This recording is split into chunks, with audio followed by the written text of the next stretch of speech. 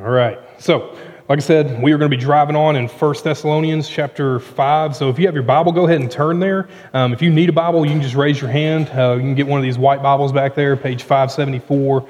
You'd be good to go. So I want to give a really brief recap of a lot of the things that we've talked about so far as major themes throughout 1 Thessalonians, because a lot of it's going to be basically coming to a head tonight and next week. At the end of the day, the main theme that we have traced over and over and over again in 1 Thessalonians is the notion of Christ's return, and that how we are to view his return. And so Paul has talked all the way through the first couple of chapters, even with explaining why him and Timothy have not been able to, or him and Silas and Timothy have not been able to go and see the church again, was because they were ministering in other ways, but yet they were still anticipating the return of Christ. And what we really saw there in chapter 4 is like the only time Paul ever really gave a corrective. He talks about two specific things that Alex actually preached about right before spring break. And we're going to see some of that come back up again tonight, but we've really been focusing on Paul encouraging the church to keep doing what they're doing. Generally speaking, this church has had a lot of good things going for him. And he's basically, in chapter 4 and 5, he's basically been, at the end of chapter 4, beginning of 5, is answering a couple of specific questions about eschatology. And if you remember, I've said all along that I think the reason that a lot of people avoid 1 Thessalonians is because they're scared of the eschatology stuff there in those two chapters. However, that wasn't even the main point in those sections. It was really about encouraging believers as to how they are to live in light of Christ's return. Are we tracking with that? So, if you need to catch up on any of this stuff, feel free to follow along with us on YouTube and on Spotify. We have all of our stuff recorded there. So if you need to spend more time catching up, by all means, do that after the fact. I would encourage you to do so. So, tonight, what we're going to do is we're going to look at a series of commands that Paul's going to just rapid fire. He's going to shoot off in chapter 5, verses 12 through 22, and we're not really going to look at hardly any of them. We're not really going to focus on each of those individual commands, even though every one of them merit their own intensive look. I just feel like there's something else that starts off in verse 12 that we need to focus on a little bit more. So we're going to look at this conglomeration of commands, and we're going to see how Paul is actually instructing the church to go and do a couple of different things that he has already spoken of and encourages them to continue doing other things. But we're going to take a break from that normal kind of discourse of read a verse, explain it. Read a verse, explain it. We're going to take a quick break from that because what we're going to do is we're going to spend some time talking more in depth about that one notion in verse 12 that we're going to talk about, and then we're going to spend some time praying together. Praying in a directed way that I feel like even now is going to be really beneficial for us as far as like setting the tone for how the last couple of weeks of the semester can go and giving us a model for how to actually pray, but also how to pray for those who are spiritual authorities over us. So that's where we're heading. Let me read for us our text, and then we will talk about it a little bit and pray. Pick it up in chapter 5, verse 12. This is what Paul says.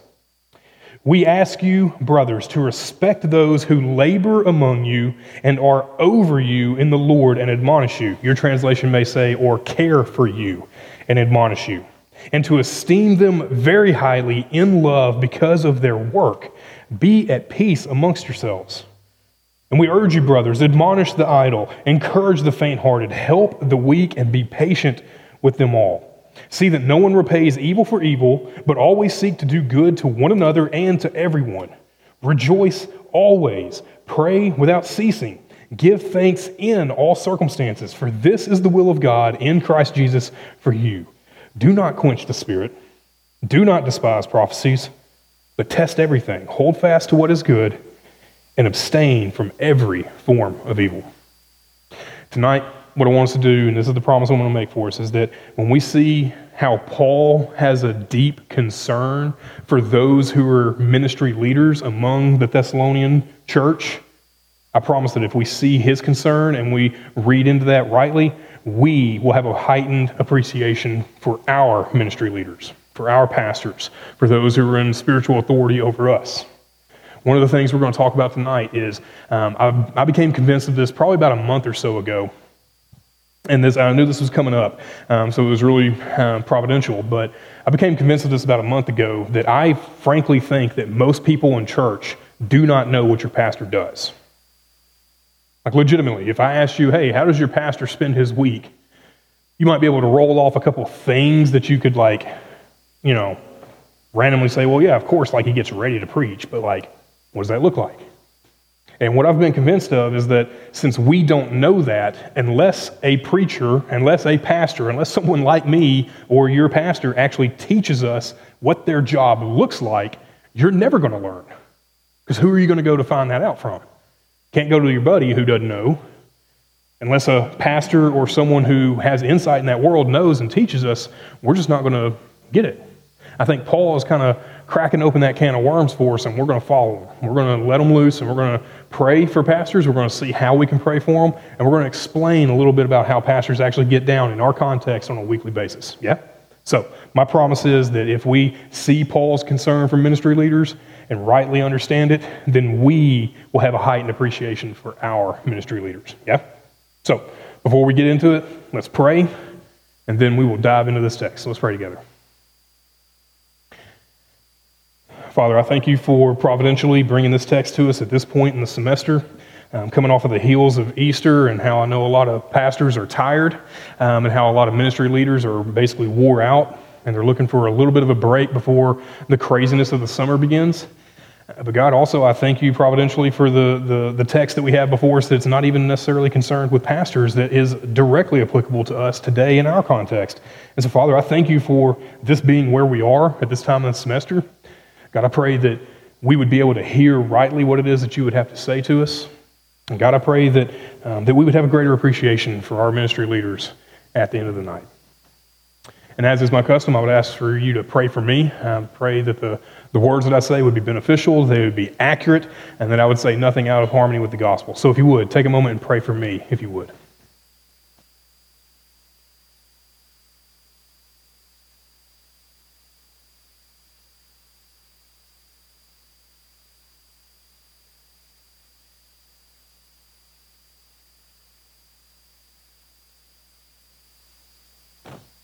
Father, I thank you for the time I've been able to spend talking with pastors over the last couple of days, for the time I've been able to spend studying, preparing.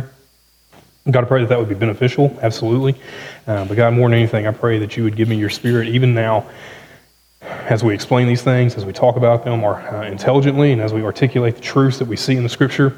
God, I pray that you would be here speaking through me, that it wouldn't just be Lee's thoughts and Lee's words, but rather we need your very words. We need your living word that is active and sharp so much that it separates us from our thoughts and intentions. God, we need your spirit to speak into us tonight. So, Father, I pray that would happen. And I pray that as a result that we would have a greater appreciation for those who lead us in ministry, and that ultimately we would be able to worship you better.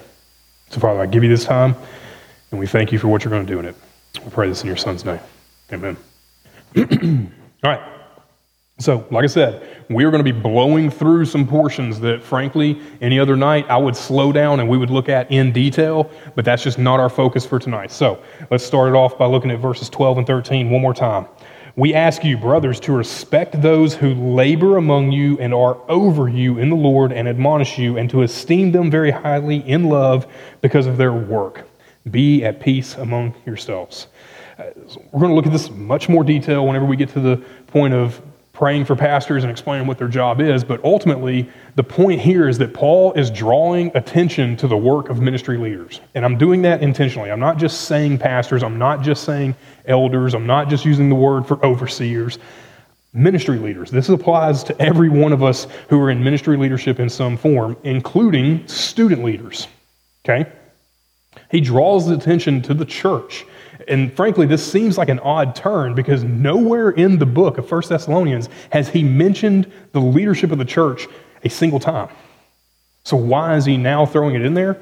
Well, I think it's because these are the leaders who are going to be applying those 2 points of correction from the end of chapter 4 and really teaching the content at the end of chapter 4 and beginning of chapter 5 about eschatology and how to live in light of Christ's return. And so I think he's kind of mentally kind of prepared us to talk to these folks, but at the same time, he's just bringing it up to say that these ministry leaders need to have your esteem, your love, and frankly, your submission. We can see that in other texts. We're not going to get into that too much. But basically, the church is asked to recognize the labors of their leaders. That phrase should remind us of chapter 1, verse 3, their labor of love. Right? Because we even see that there's love thrown in here there in verse 13 to esteem them very highly in love. And he starts off by talking about their labor. So the point is, these men and women have a responsibility and a duty to lead well, which is what we read in Hebrews chapter 13 before we got going. But at the end of the day, this is something that I feel like we just need to be taught about more clearly, because unless pastors actually teach on this, we're probably never going to find this stuff out. So, we'll just leave it at that. I will say one last thing. At the end of verse 13, be at peace among yourselves. I don't think he's throwing that in there as like, hey, there's not peace there, so make sure you all fix that. I think this is just yet another one of those commands that he would also rightly probably follow up with, as you have been doing, and do it all the more, that type of thing. So I don't think we should read too much into that. So we'll talk more in depth about 12 and 13 in a bit. Moving on. That's probably the shortest amount of time I've ever spent on an opening point this entire semester. You're welcome. All right, let's look at verse 14. This is actually one of the most well-known verses in all of 1 Thessalonians, so let's read it closely. Paul says, "And we urge you, brothers." Now, it's not just leaders. He's talking to everyone. However, I do think there is a unique role that the leaders are going to play in this verse, but we'll get to that in a second. He says, "Brothers, we urge you, admonish the idle." Or your translation may say something along the lines of disorderly, or those who are unorganized or undisciplined, that you are to admonish them. Put a foot in their butt if they need it, okay? You are to admonish the idle, encourage the faint-hearted, help the weak, and be patient with them all. When I read this, I can't help but see that there's just this massive pastoral tone from Paul here, where he knows the issues that are going on in the church, those guys who have been taking advantage of people's love back at the end of chapter 4 that Alex preached several weeks ago, and that those guys have not been working with their hands, and they've just been living off of the love and generosity of others. He's saying they're idle, they need to get fixed. I think he's kind of coming back to that notion, but then he also recognizes clearly that that's not the situation that everyone's in. He says there are some that need to be encouraged because they're faint-hearted, because they are just tired. They're wore down. Some of them are weak and they need to be helped. The most important element in this section is that Paul distinguishes in the way that we are to respond to those folks who need help and assistance in some way, and we have to distinguish that by responding differently, right? So this is what I would say. Not every problem is a nail, and not every solution is a hammer, okay? I have a buddy of mine who was a Black Hawk mechanic, and whenever he was going through mechanic school for the Army, their tests were extremely complex. If you didn't use the absolutely right tool for the right job, it was almost an automatic disqualification right there. So if you had a guy who has a wrench or a ratchet or whatever trying to loosen a bolt and it won't quite go, there's an old trick you can use of just putting another wrench together, and you can just use that to get extra leverage. Well, if an instructor saw you doing that, immediate failure. And the reason for that is there is a whole tool called a cheater bar. It's just a pipe that you slide over it to get more leverage. That is the tool that you use for that purpose. Don't go grab another wrench. Don't grab a hammer and just hit it harder. Not every problem is a nail, and not every solution is a hammer. I do not talk to my 5-year-old the way I talk to my 4-year-old when I'm offering correction. All right? Letty wants to bow up at you and get angry. Sophie, if she thinks she's going to get in trouble, she just turns into a puddle and just like falls to the ground. So I have to treat her differently, not because she just is more delicate and I should pamper her, but rather she has to be instructed in a way that she can actually hear. So if someone is idle and lazy, well, I'm not going to come alongside them and be like, hey man, you know what, you're doing real good. Let's just pick it up a little bit.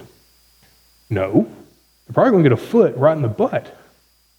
However, if there is someone who has been struggling with some emotional tension, if they are grieving in some real heartfelt way, Me walking up and saying, you know what, hey, you just need to get over it.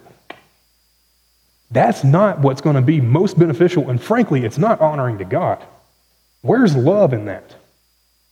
So what Paul says is, you need to recognize what's going on in people's lives, understand how everything is presenting as a problem in their life, and then address it accordingly, not just with the hammer that you got. You know, I'm a huge baseball fan, and so one of the things that people talk about whenever you're assessing baseball players is, are they a 5-tool guy? What are the 5 tools, Caleb? Oh my goodness, you don't know what the 5 tools are? Running, hitting, throwing, okay, whatever. Point is, we can't be one-tool Christians. Hey man, just pull yourself up by your bootstraps. That's what I did. Be like me. Man, if that's you and you're a believer in Jesus, I would just ask you to maybe just say nothing. Maybe just point someone along the way to someone who can actually encourage them in the right way, instead of just you being the hammer in their life. And let me be really clear. I'm saying that as the guy who used to be the hammer, right? If you've ever hung out with me and Josh Malden, for some of y'all know this story, me and Josh Malden, my college pastor when I was in Fayetteville, when I worked with him, whenever there was some confrontation that needed to happen with some of our students or our leaders, old Lee Wood was the one that would go in there and bust them up, swing the hammer, because that's what I got. And then Josh would have to come up behind me and like, hey, what'd Lee say to you? Yeah, I know, he's a jerk. I mean, he was kind of right, but he shouldn't have said it that way. And then Josh would pick up the pieces. I'm not saying this as somebody that's high and mighty. I'm saying this as somebody who's screwed this up, okay? You can't be a one-tool Christian. That is not how this is supposed to work, especially because we were talking about people who are in the family of God. We're talking about brothers and sisters. You don't just walk around swinging a hammer, smacking folks with it because, well, that's what I got. Well, then just put it away. How about we do that? There's one other element that I want to lay out here that I think is really important. It's that last point. He says, admonish the idle, encourage the faint-hearted, help the weak, and be patient with them all. I'll tell you another place that I failed. A lot of times whenever I would be counseling students, even to this day I can fall into this trap if I'm not careful, I will give them the solution of what wellness looks like. I will give people, this is exactly what the end state is that you need to achieve. And then I'll be like, got it? Cool. Go do it. And then literally do nothing else to help them. There's no patience in that, because what I'm failing to do is actually give people achievable steps about how to actually bring about that final state of wellness or solution or whatever it might be. And part of the reason for that is because I'm impatient. Well, I've given you the answer, dog. Just go do it. If that doesn't just reek of impatience, I don't know what does. I think I've told people this before, but I did not realize how short of a fuse I had until I had kids. Anger, never a problem. Being impatient, never a problem, really, whenever I was dealing with people. And then I had a 2-year-old that I would say, hey, do the thing. And she'd be like, cool. No, you don't understand. I tell you what to do and you kind of do it. That's the way this works. And it's really not. I don't know if y'all knew that. I did not realize how impatient I was until I saw my need to be more patient. And so that's where the old preacher's adage of that when you pray for patience, God doesn't give you patience, He gives you opportunities to be patient, right? I think that's the thing that most of us lack. And because we lack patience, we default to, well, let's get the hammer. That'll fix the problem, when really it doesn't. Are we tracking with that? So I know I'm really talking to Christians in the room. I think there's wisdom here for those who are not believers in Jesus to see that, yeah, that seems like it can be problematic in real life in any other context, even if you're not a believer. Yeah? All right. Moving on. I'm telling you, we're going to try to fly through this as much as possible. Let's look at verses 15 through 18. We're going to take it all in one shot. Verse 15 says this, see that no one repays evil or repays anyone evil for evil, but always seek to do good to one another and to everyone. Let's just make a distinction right there. He says, don't repay evil for evil, seek to do good to one another and everyone. I think he's drawing that distinction between, especially those who are believers in Jesus, you definitely don't repay evil for evil, and you do good. But then he also says, and everyone else. There's no category in which you as a Christian are entitled to being a jerk. Are you tracking with me? There's no situation where you get to respond Not being gracious. You can respond with wisdom, but that doesn't mean you get to be a jerk, right? Are you tracking with that? Paul says you respond with grace to one another and to everyone. And that's all pictured as with patience from the previous verse, right? Let's pick it up there at verse 15. See that no one repays anyone evil for evil, but always seek to do good to one another and to everyone. Rejoice always, pray without ceasing, and give thanks in all circumstances, for this is the will of God. This is where Paul's really going to start rattling off a whole series of these commands. Like I said earlier, each one of these merits their own discussion, but we've got bigger fish to fry for tonight. So let me summarize what I think is going on in 15 through 18. What Paul is doing is he is commanding the church to pursue living holy lives together. Right? And how much has Paul been focusing on you Thessalonians, believers, brothers, sisters, do these things? And we've actually already seen Paul talk about several of these things before, but they were just spoken of in a little bit different light. And I'll draw attention to that here in just a minute. But this is where we see those elements of what he said earlier in verse 13 about being at peace with everyone and then being patient. I think this is where all that's being fleshed out. He's given us more evidence, more examples of how living at peace with each other and being patient works out. Don't repay evil. Do good. Rejoice always. Pray together. Thank God in every circumstance. Let me pause right there. Notice that Paul does not say, prepositions matter, he does not say, thank God for every circumstance. You notice the difference there? The difference between thanking God for every circumstance and thanking God in every circumstance? And this is where I think it'd be just really critical for us to understand that there are going to be times in our lives where things are not going to go your way. And frankly, it very well may be because of your own sin. So should you thank God for that? I don't necessarily think so, but I think you can see God's goodness in and through those things, especially when it comes to suffering as a result of our own sinfulness, our own pride, our own downfall, being hoisted by our own petard, whatever it might be. Like, I think we are meant to recognize that God can use those circumstances and that is a blessing to us in the end, but I don't think that we should celebrate the circumstances for themselves. Am I making that distinction clear? So he says, thank God and give thanks in all circumstances, for this is the will of God in Christ Jesus for you. And I think really what's going on there is that is relating back not only to patience and living at peace, that's also relating all the way back to what we saw back in chapter 4, verse 3. So let's read that real quick. Go to chapter 4, verse 3. Chapter 4, verses 1 through 8, and then a little bit later in the next section through verse 12. This is where I've referenced multiple times that Alex was preaching on. There were two main issues that Paul said, hey, church, y'all need to fix this. And so what we're to condense all that down is basically Paul was saying there are certain things you need to do to make sure you are living a holy life. Verse 3 of chapter 4 says this, for this is the will of God, your sanctification. And he goes on to explain that you would abstain from sexual immorality, that each of you know how to control your own body, and then later on, verse 9 and 10, that everyone would, concerning brotherly love, that we would work with our hands, right? That's what we see there in verse 11, to aspire to live quietly, to mind your own affairs, and to work with your hands as we instructed you. Whenever we see that Paul is commanding the church to pursue holy living, he's already talked about sanctification before in chapter 4, verse 3, and he uses the same language here.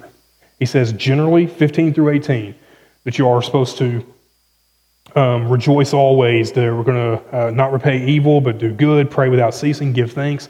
All of that is about sanctification, growing in holiness. Are you tracking with that, right? So this is where Paul's kind of starting to put a bow on a lot of the things that we've already talked about, but this is something that's just really critical. So here's what I would say for us. Let's just kind of take a pause, and this is where I'm going to ask you a question. Are you making tangible strides in your life to make this come about? Are you actually making a real effort to do the things that Paul says, such as don't repay evil for evil, but do good to anyone? Rejoice always, pray without ceasing. And by the way, I don't think that means like literally all you do is pray. I think he means that every time that your mind thinks of something that you need to pray for, that you do it right then. Are we doing that? Because if you're not making actual strides or even really effort in this arena, how can we say that we are obeying the commands that Paul gives to the church to live holy lives together? Because if you're not doing this individually, I promise you're not doing it corporately. You might try to play the game and hide a little bit, but man, that's going to fall apart real quick at some point. So, are we actually making strides in this area of trying to improve our sanctification, working with the Holy Spirit to obey the commands of Christ for our benefit, yes, but for God's glory and, frankly, for the sanctification of the body, that we would all be edified? Are you actually doing that? If you're a believer in Jesus, this is what your Christian life is until you die. You read the scriptures, you understand them rightly, you understand that there are some demands on your life, and then you go do them. And you get better at doing them. And then you read some more, and you find out there's more that you need to do, and you go do that. And then you read some more, and you're confronted with how you're not doing the things that you're supposed to be doing, so you go do that. This is not just some far-off, lofty goal. This is actually day in and day out what we as believers are expected to be doing. Are we tracking with that? If you need help having a conversation with somebody, just confessing sin, man, come talk with me. If you are running from this notion of growing in sanctification because you would rather hide your sin and hope no one finds out, then you're never going to be free of that sin. Come talk with me. I want to help us work through that. Yeah? I promise you it's not going to be the hammer. You'll get what is appropriate, yeah? So, let's move on before we run out of time. Let's look at verses 19 through 22. Well, actually, let's pick it up at 19. Do not quench the spirit. Do not despise prophecies, but test everything. Hold fast to what is good and abstain from every form of evil. So, there's a whole lot going on here, but again, we're not going to be working through every little bit of this. However, after Paul talking about growing in holiness and sanctification, the arena of the Holy Spirit, which he mentions explicitly there in verse 19, Paul now brings out a more obvious kind of spiritual element, talking about prophecies. Now, we can have the conversation about whether we're talking about foretelling, something that's going to happen in the future, or forthtelling truth and like applying it to someone's life. I would lean towards the latter, and if that's what's going on with that form of prophecy of people speaking wisdom over your life and then you going and living that out, I think that's what he means by don't despise prophecy.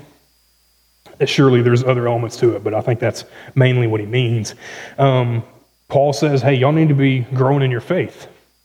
But he mentions explicitly that we would do this through the Holy Spirit and that we would not quench the Spirit. Paul is opening up this arena of much more spiritual realities than, frankly, he's been leaving kind of under the surface, simmering through the whole letter, but now it's brought to the fore. However, he doesn't just open the floodgates and say, hey, just if you can just tag the Holy Spirit on it, then yeah, man, do whatever you want and just say the Holy Spirit's doing it. He doesn't say that at all. Here's how I would summarize it. That whenever we are confronted with spiritual realities in life, those are always meant to be kept in balance. Right? I don't see Satan hiding under every rock and behind every bush. Every flat tire I've ever gotten is not because Satan was trying to stop me. But he may have been. What I'm saying is that we have to be balanced in understanding that there is, as Paul says in Ephesians chapter 6, that man, our warfare is not waged against flesh and bone. We don't have enemies who are people. Our warfare is spiritual in nature. However, we test every bit of it. I mean, this is literally what John says in 1 John chapter 2 and chapter 3. He really talks about that we are to test the spirits. I think it's in chapter 4 specifically. Like, this is a clear indication that we are supposed to have a regard for the spiritual realities in life around us, but it's not supposed to run roughshod over our life, right? Not every single thing is a demonic influence. It could just be a natural result of your sin or someone else's, or it could just be that is life. However, don't make the mistake of just thinking that, man, all that there is to life is what you see. It has to be in balance, right? So, spiritual realities are meant to be kept in balance, but here's the one thing that I do want to draw our attention to, and this is where I do want to spend a little bit of time. Did y'all notice anything particular or peculiar about the end of verse 18 and beginning of verse 19? Let me read it for us one more time. Give thanks in all circumstances, for this is the will of God in Christ Jesus for you. Do not quench the Spirit. What stands out to you in those two verses back to back? Jacob is nodding along. Anything stand out to you, dog? What characters do we see? Who do we see in those two verses? The Trinity. Here at this point, whenever Paul cracks the seal on this spiritual realities around us, he doesn't just stumble into the Trinitarian formulation of how we understand the Godhead to work. This is intentional. Okay? I think the reason Paul is doing that is because I think he's really coming back to this point of noticing that there is a clear Trinitarian theme, because that points to the activity of the Father, of the Son, and the Spirit. And here, not quenching the Spirit is really in these spiritual realities. However, living in Christ together as a church is really critical for us. And all of this is governed by the Father. Here's how I would say this, right? We have to see the way that the Trinity works just from the vantage point of salvation. Let's just talk about salvific action. How does this happen? One, the Father ordains that there is salvation available, and he sends his Son to make it come about. The Son, Jesus, comes, lives, dies, buried, and is raised again to accomplish salvation. The Father ordains and sends, the Son lives, dies, and accomplishes, and then the Holy Spirit applies it to us. I think all three elements of that viewpoint of salvation is really why Paul is mentioning those three persons of the Godhead right here in two verses. So you can't tell me that Paul is not Trinitarian or that the Trinity is some later formulation. 1 Thessalonians is one of the first and earliest books that we have. And if not it, then Galatians is the earliest, and he mentions the Trinity there too. So from Paul's earliest writings, he was Trinitarian. So for those of us who are believers in Jesus, we are Trinitarian. If we are to have a right view of who God is, and if we are to have a right view of how salvation is actually accomplished, it is all couched in the Father, the Son, and the Holy Spirit. You separate any portion of their work from your formulation of what you think salvation is and how that comes about, and I promise you, you do not have salvation. You have something else. You may have good works, you may have a good feeling, you may have a lack of needing to be saved from anything because you didn't actually sin, but you won't have salvation because this is the only way in which salvation comes about. Am I tracking with y'all? Get north-south. If you have any questions about how salvation actually works, man, drop something in the chat. Faith would love to chat with you. I'd love to talk with you after the fact. Here tonight, if you want to talk more about this, I'm not going to assume that anybody here, live or online, actually understands the ins and outs of how salvation works. And so I want to make sure that that's actually made available to us. Yeah? So that is our entire section of 1 Thessalonians 5:12 through 22. So what I want to do now is I want to circle back around to chapter 5, verse 12, and we're going to look at this in just a little bit more detail. And again, what I want to do is I want to bring us to a point where we are actually going to learn something that we otherwise wouldn't be able to. Okay, like I said, I've already put forward that I think that if pastors don't teach us what pastors actually do, then we're just probably never going to find that out. So let's talk about that. Let's talk about what are some pastoral responsibilities. Now, this is where it gets really difficult because every single pastor is a pastor of a church that is unique. Every person who is a ministry leader is a ministry leader in a unique setting. And so it's really difficult to give us like useful categories that are broad enough to encompass everything else. So here's what I'm going to do. We're going to lay these out, and then we're going to do a little bit of an exercise here in a moment. But let's get our three categories first. Here's the first one that I think is most important. Teaching, or you might say teaching and preaching. Whenever you look at the qualifications for an elder, an overseer, right, a presbyteros, or episkopos, or poimen for the word for pastor, those three words in the New Testament describe the same person that we would call a pastor or an elder. Their one qualification that makes them distinctly different than deacons is their ability to teach. They must be able to teach. So every pastor must be able to teach and preach at some level. Are you tracking with me there? And so when I say teaching and preaching, I don't just mean teaching and preaching like the thing I'm doing up here for the amount of time that we've got cameras on and a microphone on my head. I'm also including like all the time that goes into study and prep for those things. Are you tracking with me? Every single pastor does this at some level. That's the first category. So teaching. Second category I would put up there is shepherding. So this is where we have a lot of our one-on-one meetings. This is when people are experiencing loss, right? If there's been a funeral recently, I would kind of put this in that category. If there's been a wedding, I'd put it in this category. If there's been counseling for premarital counseling or just ongoing weekly shepherding of people, it's right here. This is the one image that Peter uses in 1 Peter chapter 5. He's talking to elders, presbyteros, y'all are to shepherd the flock of God that is among you. Number one, that's God's flock. Those are God's people. But these men who are pastors, who are elders, these ministry leaders who have some role to be shepherding in some capacity, they are just under shepherds, as it were. They're the ones who help guide people through the sticky parts of life. Are you tracking with me?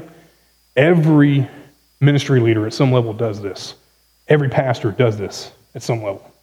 So we've got teaching, shepherding, and then lastly, I would put in there leading or planning. And this is where I would say, if you're at a more traditional church that is, one pastor, and maybe there's like an associate pastor, or maybe somebody who does music, but there's a whole lot of committees. Well, who do you think ultimately leads those committees? They may have a committee chair or committee head, or like the deacon body may have people that kind of sit over those things. But where does the buck actually stop at that church?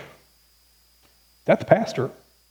And so all the leading and planning, the vision casting, the forecasting of where ministries are going to be going in like long stretches of 5-10 years at a time, much less what 2 weeks from now is going to look like, this all falls on the shoulders of those who are your pastors. Now, if this is kind of a little obscure for us, let me kind of explain it in a different way. Whenever we are talking about teaching, shepherding, and leading or planning, we're really talking about investment. At the end of the day, how are pastors investing? Well, number one, they're investing in the Word. In their own personal study, their preparation, they are investing in the ability to be able to deliver the faith once for all delivered to the saints, and they are going to defend it, be able to articulate it, to be able to talk about it, teach it, preach it, all of those things. So they are investing in the Word. Shepherding is investing in people. A lot of their time is investing in people.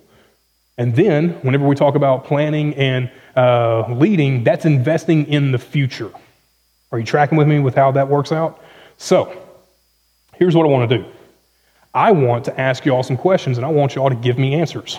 Okay? I actually thought about having everybody write these things down, and everyone would turn them in, but that would just end up being way too long. But here's what I want to do. I have up here a little notepad, and I've just got 7 categories of basic things that most people assume their pastors do. So let me read these for you. These are a far cry from everything that a pastor does on a weekly basis, but I want us to line out what are some things that they do, and then what we're going to do is start assigning how many hours a week you think actually go into each one of these. So here are the categories. Number 1, sermon prep or teaching preparation. So the time that the dude's actually speaking with the face mic and the cameras and the lights and everything, but also how much time did that dude spend getting ready for that sermon? How much time did he spend getting ready for that time he was teaching that series? And I'll explain some of this stuff with me a little bit later on and kind of give y'all an idea of how it works out for me here, but I'm not everybody, so we'll talk about that. So sermon prep. Number 2, individual meetings, one-on-one type stuff, that's shepherding. Maybe that's meeting one-on-one, or maybe it's with a couple doing premarital counseling, if it's just doing counseling, if it's someone who's struggling with an individual sin. Maybe it's somebody who's just wanting to spend time with their pastor, right? By the way, I've spent probably about 3 hours on the phone yesterday and this morning talking to random pastors saying, hey, how much time do you spend in these areas?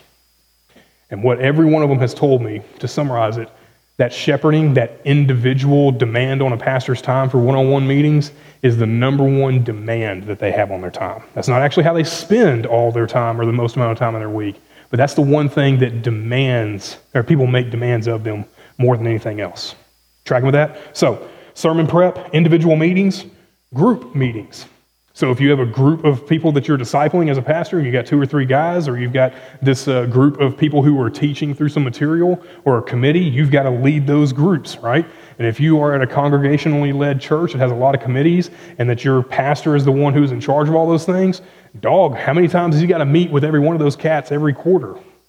Those things can start piling up. So sermon prep, individual meetings, group meetings. Third thing, services, like what we're doing now, separate from the actual preparation of preaching, sermons or events. I just submitted our plan for what Welcome Week is going to look like. Izzy might have to back me up here, but I think if I remember off the top of my head, we've got 17 events over 10 days planned. Do I have to be at every single one of those? Well, probably not, but I probably will be. Right now, granted, that's the first 2 weeks of the semester. That looks really different, but what around Easter? What around Christmas? What about the summer whenever you have a youth pastor who is doing children's ministry or youth ministry and they're going to camp? That's like a 24/7 thing for like a whole week. So the sermons, the actual services they have, and the events they attend. Let's look at another category: administration, planning, leading. I've got to do financial reporting. People have to actually organize Bible studies. They have to do the work of calling people, making sure folks are set up to do the thing they have to do. Okay? How many hours a week do you think that goes into that? Here's one: evangelism. How many hours a week do you anticipate your pastor should be doing individual evangelism? And then lastly, if you're in a much more traditional church, how about hospital visits? How about going to nursing homes? How about caring for the body and physical needs? Whenever I was in Louisville, when I worked with our church there, man, I would go to nursing homes all the time. Would go with a pastor. Would go with either Dr. Eliff or Peter Brown, Philip Brown, or one of the other pastors. Man, I was there all the time. Once every other week, and it'd be a whole afternoon, and that was just the time I was with him. And Philip did that 3 other times that week. So, here's what I want you to do. I'm going to ask you here in a moment. I want you to give me how many hours a week you think a pastor should be spending in each of these things each week. And don't be playing this game where you're trying to do the mental math of like, okay, well, let's just say he's going to work like 45 hours a week and then try to work backwards. Don't do that. Just give me your first impulse. Just yell it out to me. So you tell me, how many hours a week do you think a pastor needs to spend for prepping for one sermon? How many hours do you think? And by the way, let me preview this. If you are in a speech class right now and your speech is 5 or 10 minutes, how long did you spend on those 10 minutes? I routinely preach up here for 50. So let that guide you. How many hours a week do you think a pastor should prepare for one sermon? 18 hours? Okay. At least 14? 6 to 10. My man over here is brave, right? All right, so 6 to 10. So we've got 6 to 10, 14 to 18. What are some other options? I think it can also depend on what they're talking Okay. about. What their topic is. Give me an example of what you mean that it could depend on what their topic is. If it's like a harder topic, like when we said eschatology, I think we can spend more time on that. Yep. Yeah. And that doesn't always work out that way. If it's a harder topic like eschatology, yeah, you might want to pour in a little bit more time to actually make sure you have the precision you need to be adequately covering something, but yet not taking all night to do it. However, John 3:16, man, that shouldn't take no time at all, right? Or does it? So, we've got 6 to 10, 14 to 18. Give me a number. Somebody, Maddie, what number should we write down here? 25 to 30. All right. Let's just call it 18. Since we had the really high end, we had the low end with 6 to 10. Let's call it 18. Cool. That's Sunday morning. What if your pastor does Sunday morning and Sunday night? If we take that number at face value, 36 hours for 2 hours of work, which we're going to see in the service, his entire week is already shot. Now, I'm going to tell you, most pastors don't spend 18 hours. I will tell you what I normally do. I normally spend at the beginning of a semester, which is really the end of the previous one, I plan the next year out, essentially. I have done the majority of my study for 1 Thessalonians back in December. But on a weekly basis, between typically Thursday, Friday at different times, but really Monday is when I nail everything down, I spend about 10 to 12 hours on Connect. And that's one service. What if your pastor does Sunday morning, Sunday night? What about Wednesday night? So if we're going to do that, well, let's lower it down. So maybe it's 18 for Sunday morning and 10 for Sunday night and 5 for, Wednesday. Still a lot. All right, let's look at our other category, individual meetings. Most meetings are going to last somewhere between 30, 40 minutes on the low end, but really we're talking about an hour and some change. So let's just say an hour. How many meetings a week do you think your pastor is actually going through with individuals?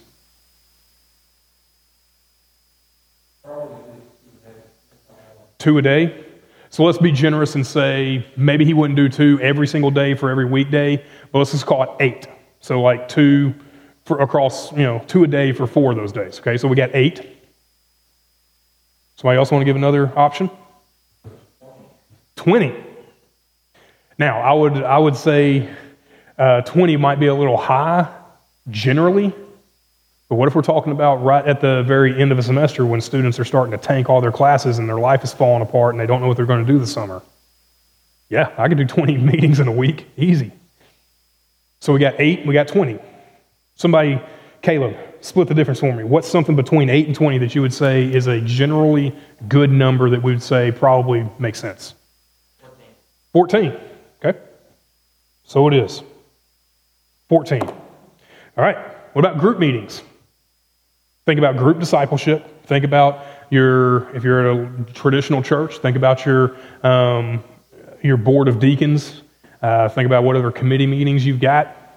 How many meetings that are group-based do you think your pastor does a week? And let's just say they're an hour. Would premarital counseling fall? Yeah, I think I put that under the individual stuff earlier, so we'll say no. Because there's going to be one flesh. 4, okay. Josh, what do you say? 6 to 10? And by the way, when are most of those meetings going to happen? At night? On what day? Probably on Sunday. So this pastor, who has been preparing throughout the week to preach once in the morning, maybe do some meetings in the afternoon, preach again that night, and then probably do some other meetings right before, that dude's day is already at least 9 hours long on Sunday. Possibly. So, how many did you say? 6 to 10. All right. Rye, give me the number. What's the number we're writing down? We've had 8, we've had 20, we've had 6 to 10. What say you? 9. That's a good number. All right. Events and services. So if you got Sunday morning, you got Sunday night, and you got Wednesday night, let's just say one of those is going to go away, either Wednesday or Sunday. So at least 2 hours every week. At least 2 hours, and that's being extremely brief. But that's not including any other events. How many do you think would be a good number there for a week? 6? Caitlin?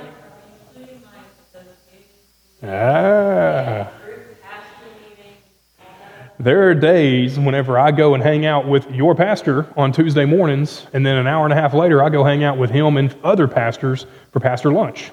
I would put that in this kind of category. So how many in a week do you think we're talking about here?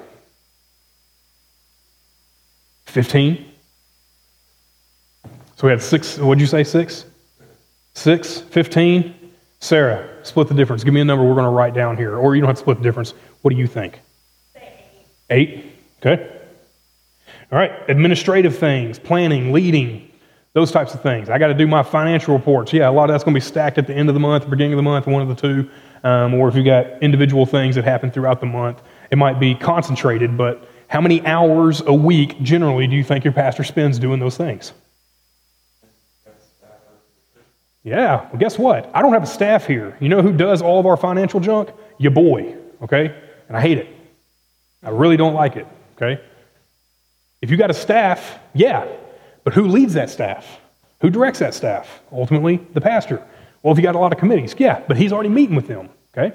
So just personally, for whatever his responsibility is, how many hours do you think he spends on a weekly basis doing administrative things, planning, and doing those types of things, Red? Say 5? Okay. 30? Okay.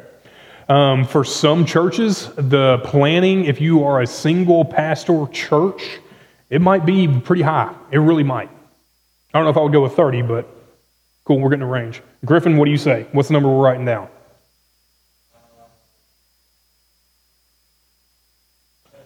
17.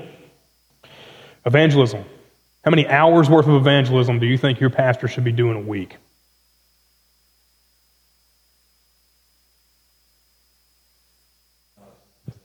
Not as much as they would like. I promise you that's the facts. Reagan, how many hours a week do you think your pastor needs to be doing personal evangelism in some form?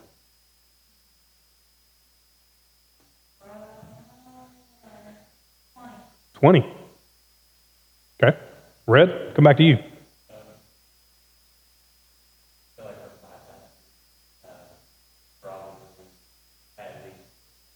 15? Crystal, give us a number. What's the number we're going to write down for evangelism for the pastor? How many hours a week is he going to spend doing those things? 12. All right, our last category, hospital visits, her nursing home visits. Your boy was an idiot, fell down some stairs, cracked his head open, whatever, okay? How many hours a week, Rye, do you think a pastor typically spends doing hospital calls, those types of things? 8?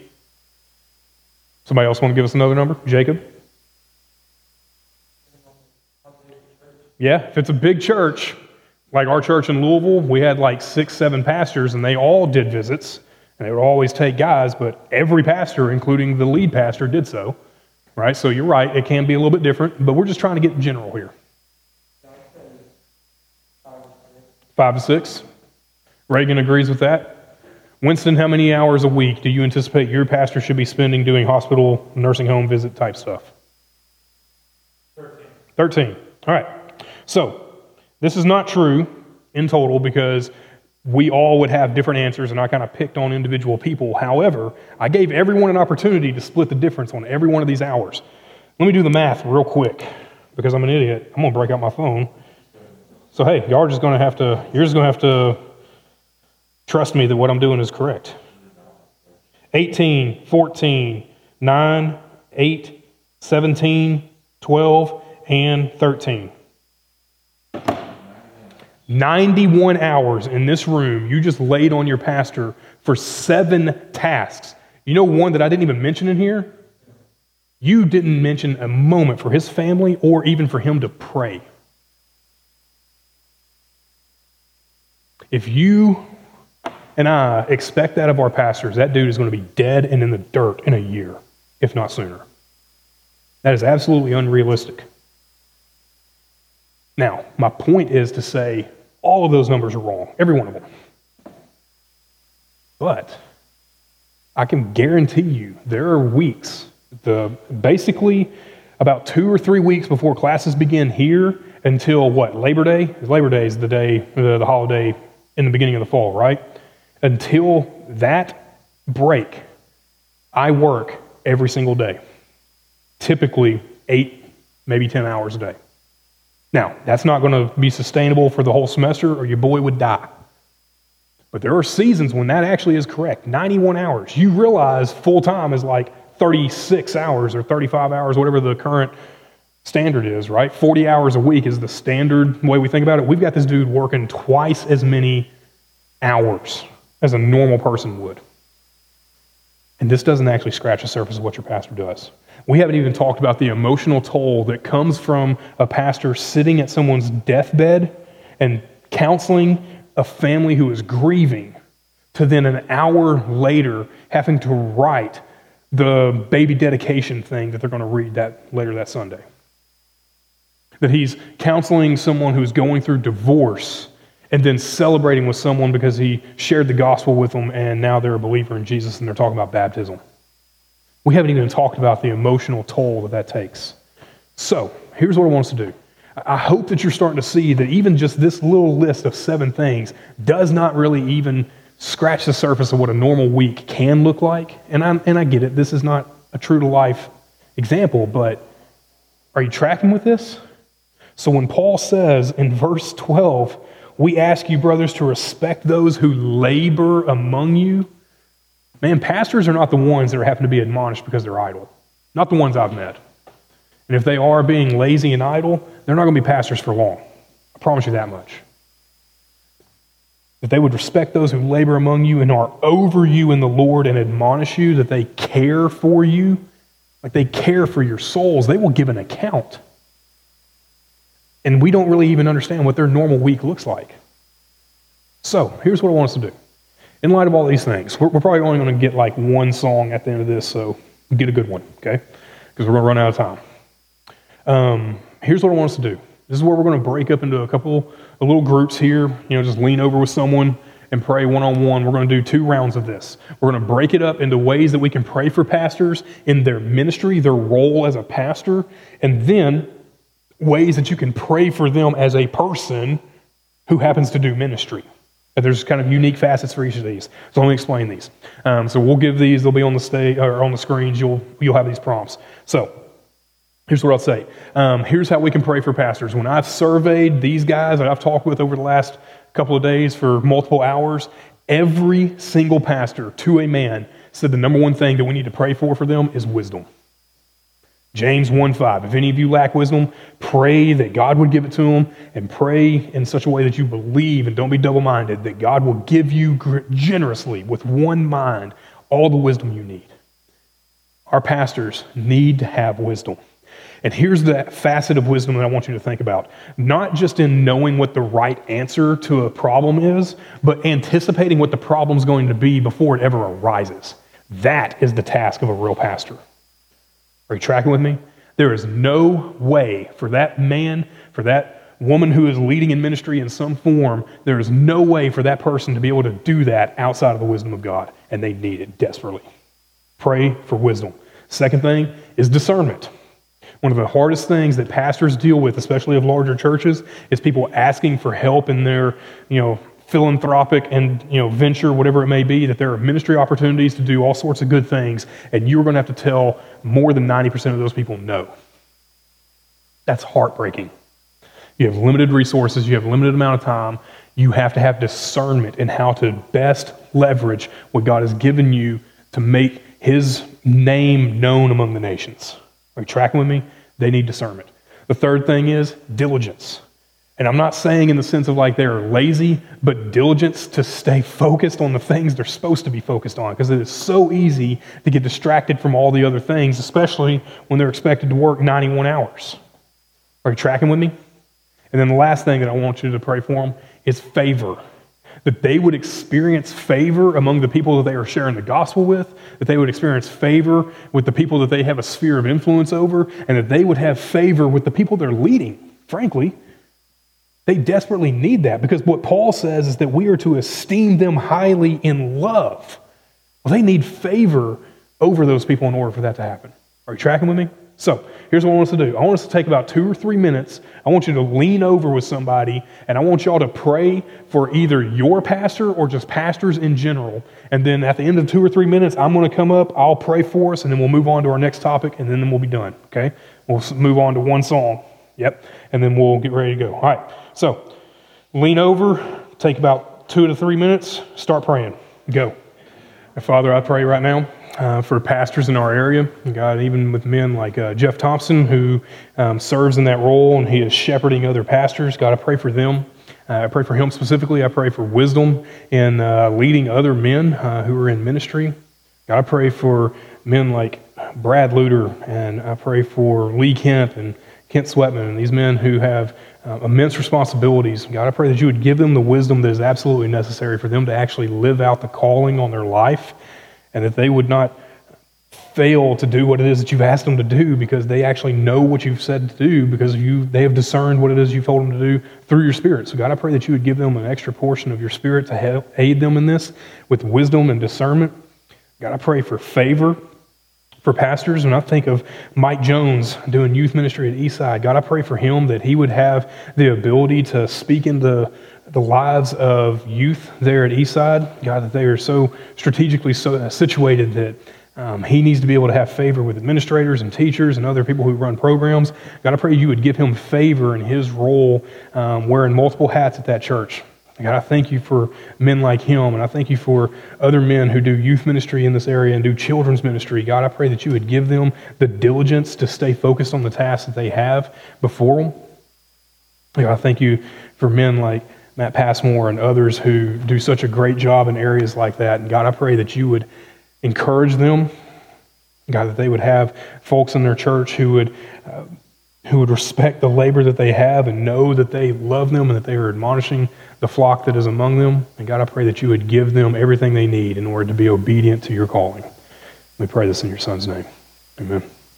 All right, so all those things are kind of like the elements of ministry, the things that they need for ministry. But as we laid out here, is like not a single moment was actually devoted to personal study, prayer.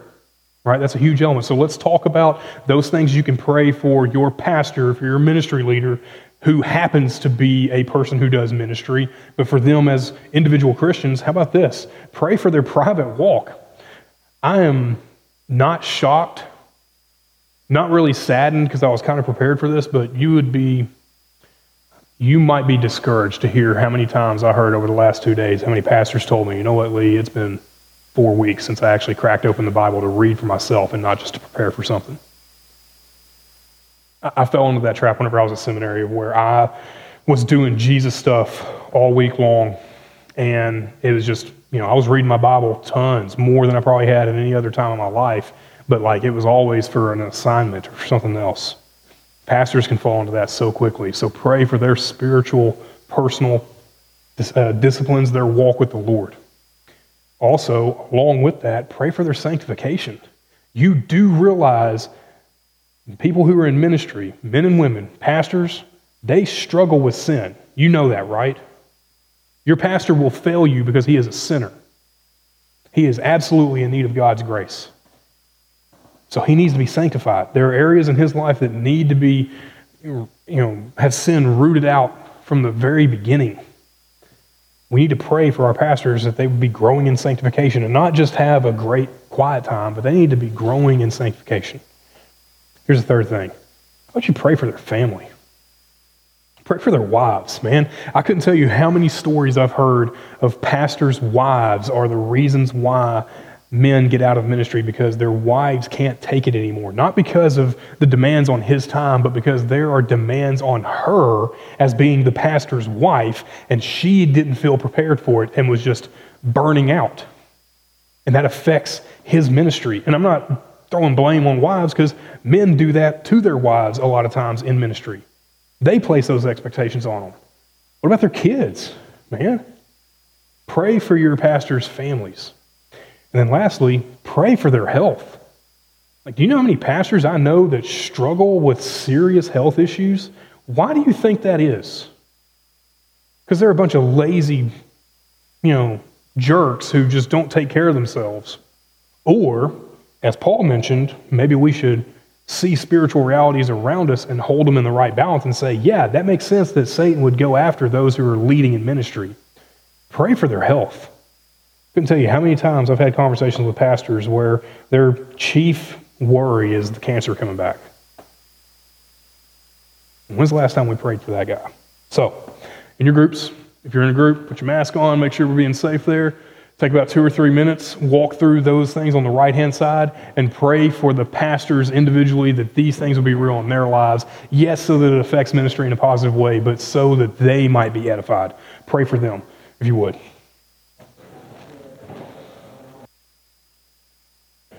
Father, as we are thinking about how to pray for pastors in our area, I think a couple of men that spring to mind for me are Aaron Chastain and the way that he leads at Cornerstone, but Father, the demands that are placed on his life as someone who is bivocational, who is also leading in ministry in other areas, but is deeply concerned with leading his wife and his son well. God, I pray for Aaron that he would find the time and to find the wisdom to be able to pour into his family well, and that he would, his health would be maintained throughout this so that he can maybe be able to have years of productive ministry.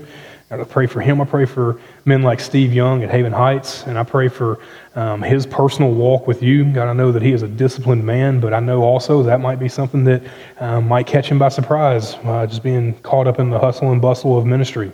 God, I pray for men like Howard Huddle who are walking through difficult things with his wife's health, coming out on the other side of things she's been dealing with over the last 2 years, but also, God, I pray that you would protect him and his health. God, as he leads a church that is doing great things here in the city, God, I pray that you would just encourage him through your Spirit, through other men and women in this church. God, I pray for countless other pastors who come to mind as they're just flooding through my brain right now. And God, I pray that they would have a discipline to seek after you, to spend time in prayer, just for themselves and their relationship with you, God. I pray that for myself, how easy it is to lead others to places that we've been but presently are not. God, I pray that that wouldn't be the case for any of us. And God, I pray for diligence to actually do the spiritual disciplines that we so heartily endorse for others. God, I pray that we would find the time to do that for ourselves. God, I pray that those disciplines would result in our own sanctification and fighting sin at a very nascent form, yes, but also in those overt ways that men and women are attacked by. So God, I pray for those folks who need to have your Spirit empower them to fight against sin well. God, I pray that that would happen, not so that there wouldn't be reproach brought upon them or their ministry, but rather just for their own personal edification and that they might be growing in holiness. Father, the task before us is far more difficult than I think and even I grasp right now. But Father, I pray that you will have shown us tonight how big of a deal it is to have these ministry leaders and these pastors over us and the struggles that they go through and the task that lays before them every single week. But also, Father, frankly, the joy that is set before them. God, I pray that you would encourage them. I pray that they would be encouraged by the prayers of these students who are here tonight and the men and women who are online. God, I pray that you would use this as a time to refresh them before another season of busyness. God, I pray that they would never equate busyness with success, and that they would never equate proximity to a relationship. But Father, I pray that they would recognize that being in a relationship with you, walking with you daily, and being obedient, that's where success in a relationship is found. So Father, I pray all of this in your Son's name, for their good, but also for your glory. And I pray this in your Son's name. Amen. All right, so here it is. It's 9:20. We normally build this as from 8 to 9:30. We normally shoot to be out of here at 9:15, but I misestimated how much time it would take for all this stuff. So here's what we're going to do. I love you guys. I'm glad you were here, Reagan, to help lead us, and you didn't lead out in any individual song tonight. Come back next week. Help us out. So we were going to do just one song, but I feel like we're already going to be kind of going long, and let's just end it there. Here's what I want to encourage you guys to do.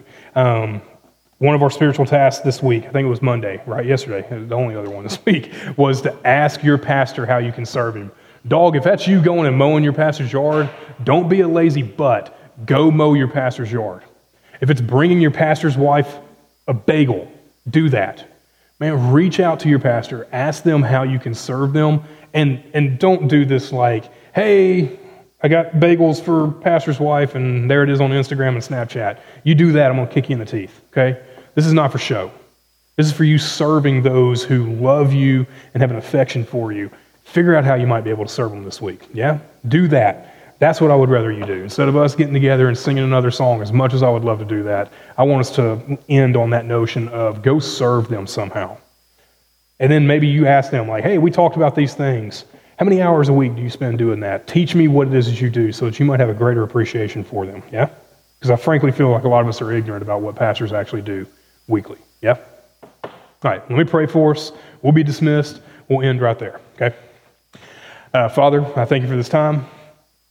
And even this moment, it's just like being difficult to contain the pastors that are being brought to mind right now for me to pray for, and how I've even been burdened to pray for them after talking with them over the last couple of days. Father, I thank you for that opportunity, and I pray that that same burden would rest on those who are in this room, that we would have a burden for our pastors and serving them in some way. God, I pray that you would give us the wherewithal to actually do that this week. God, I pray that you would give us the means to be able to serve them, if that's in some physical way, or even if it's just encouraging them, writing a letter, writing a little note, bringing a burger, whatever. God, I pray that you would give us a unique way to possibly serve our pastor and encourage them, and that frankly, that would be fitting for the work of the kingdom, even in that moment. We would recognize it as such.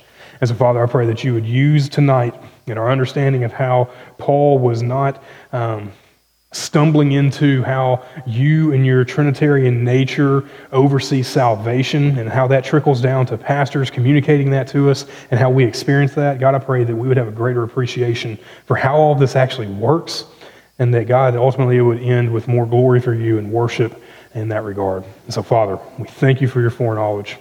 Holy Spirit, we thank you for your sanctification. And Jesus, we thank you for sprinkling us with your blood, giving us salvation, accomplishing it for us, and calling us to obedience. And we pray all this in his name. Amen. All right, before we bounce, next Thursday, Rye, what's up? Go bowling next Thursday. 22nd, we're going to go to Midland Bowl or Family, one's over on Zero. Bowling World. Used to be Family Bowl, but it's Bowling World now, right? Yes. What time are we doing it on Thursday? It'll be from 6 to 8. 6 to 8. I think the time is It would be real helpful if you want to go, stick your hand in the air so we can kind of get a rough count right now. Right? Do the counting. Yes. Stick the hands up there, up high. Oh, there it is. There it is. Oh, no. Not that. All right, rock on. So if you got questions, talk with Rye. He will get you all sorted. If you didn't know, Rye knows what the little arrows on the ground mean. He can teach you as well. The only reason I know what they mean is I saw an episode of The Simpsons where Marge learns to bowl. Hey, just being honest. Yeah? Hey, man, you got all sorts of street cred. He's going to show it off on next Thursday. Yeah? Rock on. If you want to go, if you're online, if you want to come bowl with us, drop a line in there. Faith or myself will catch it. We'll moderate that chat. Other than that, hey, thank you guys for being here. Appreciate y'all sticking around even though it was a little bit longer. Do good. Don't sin. Y'all dismissed.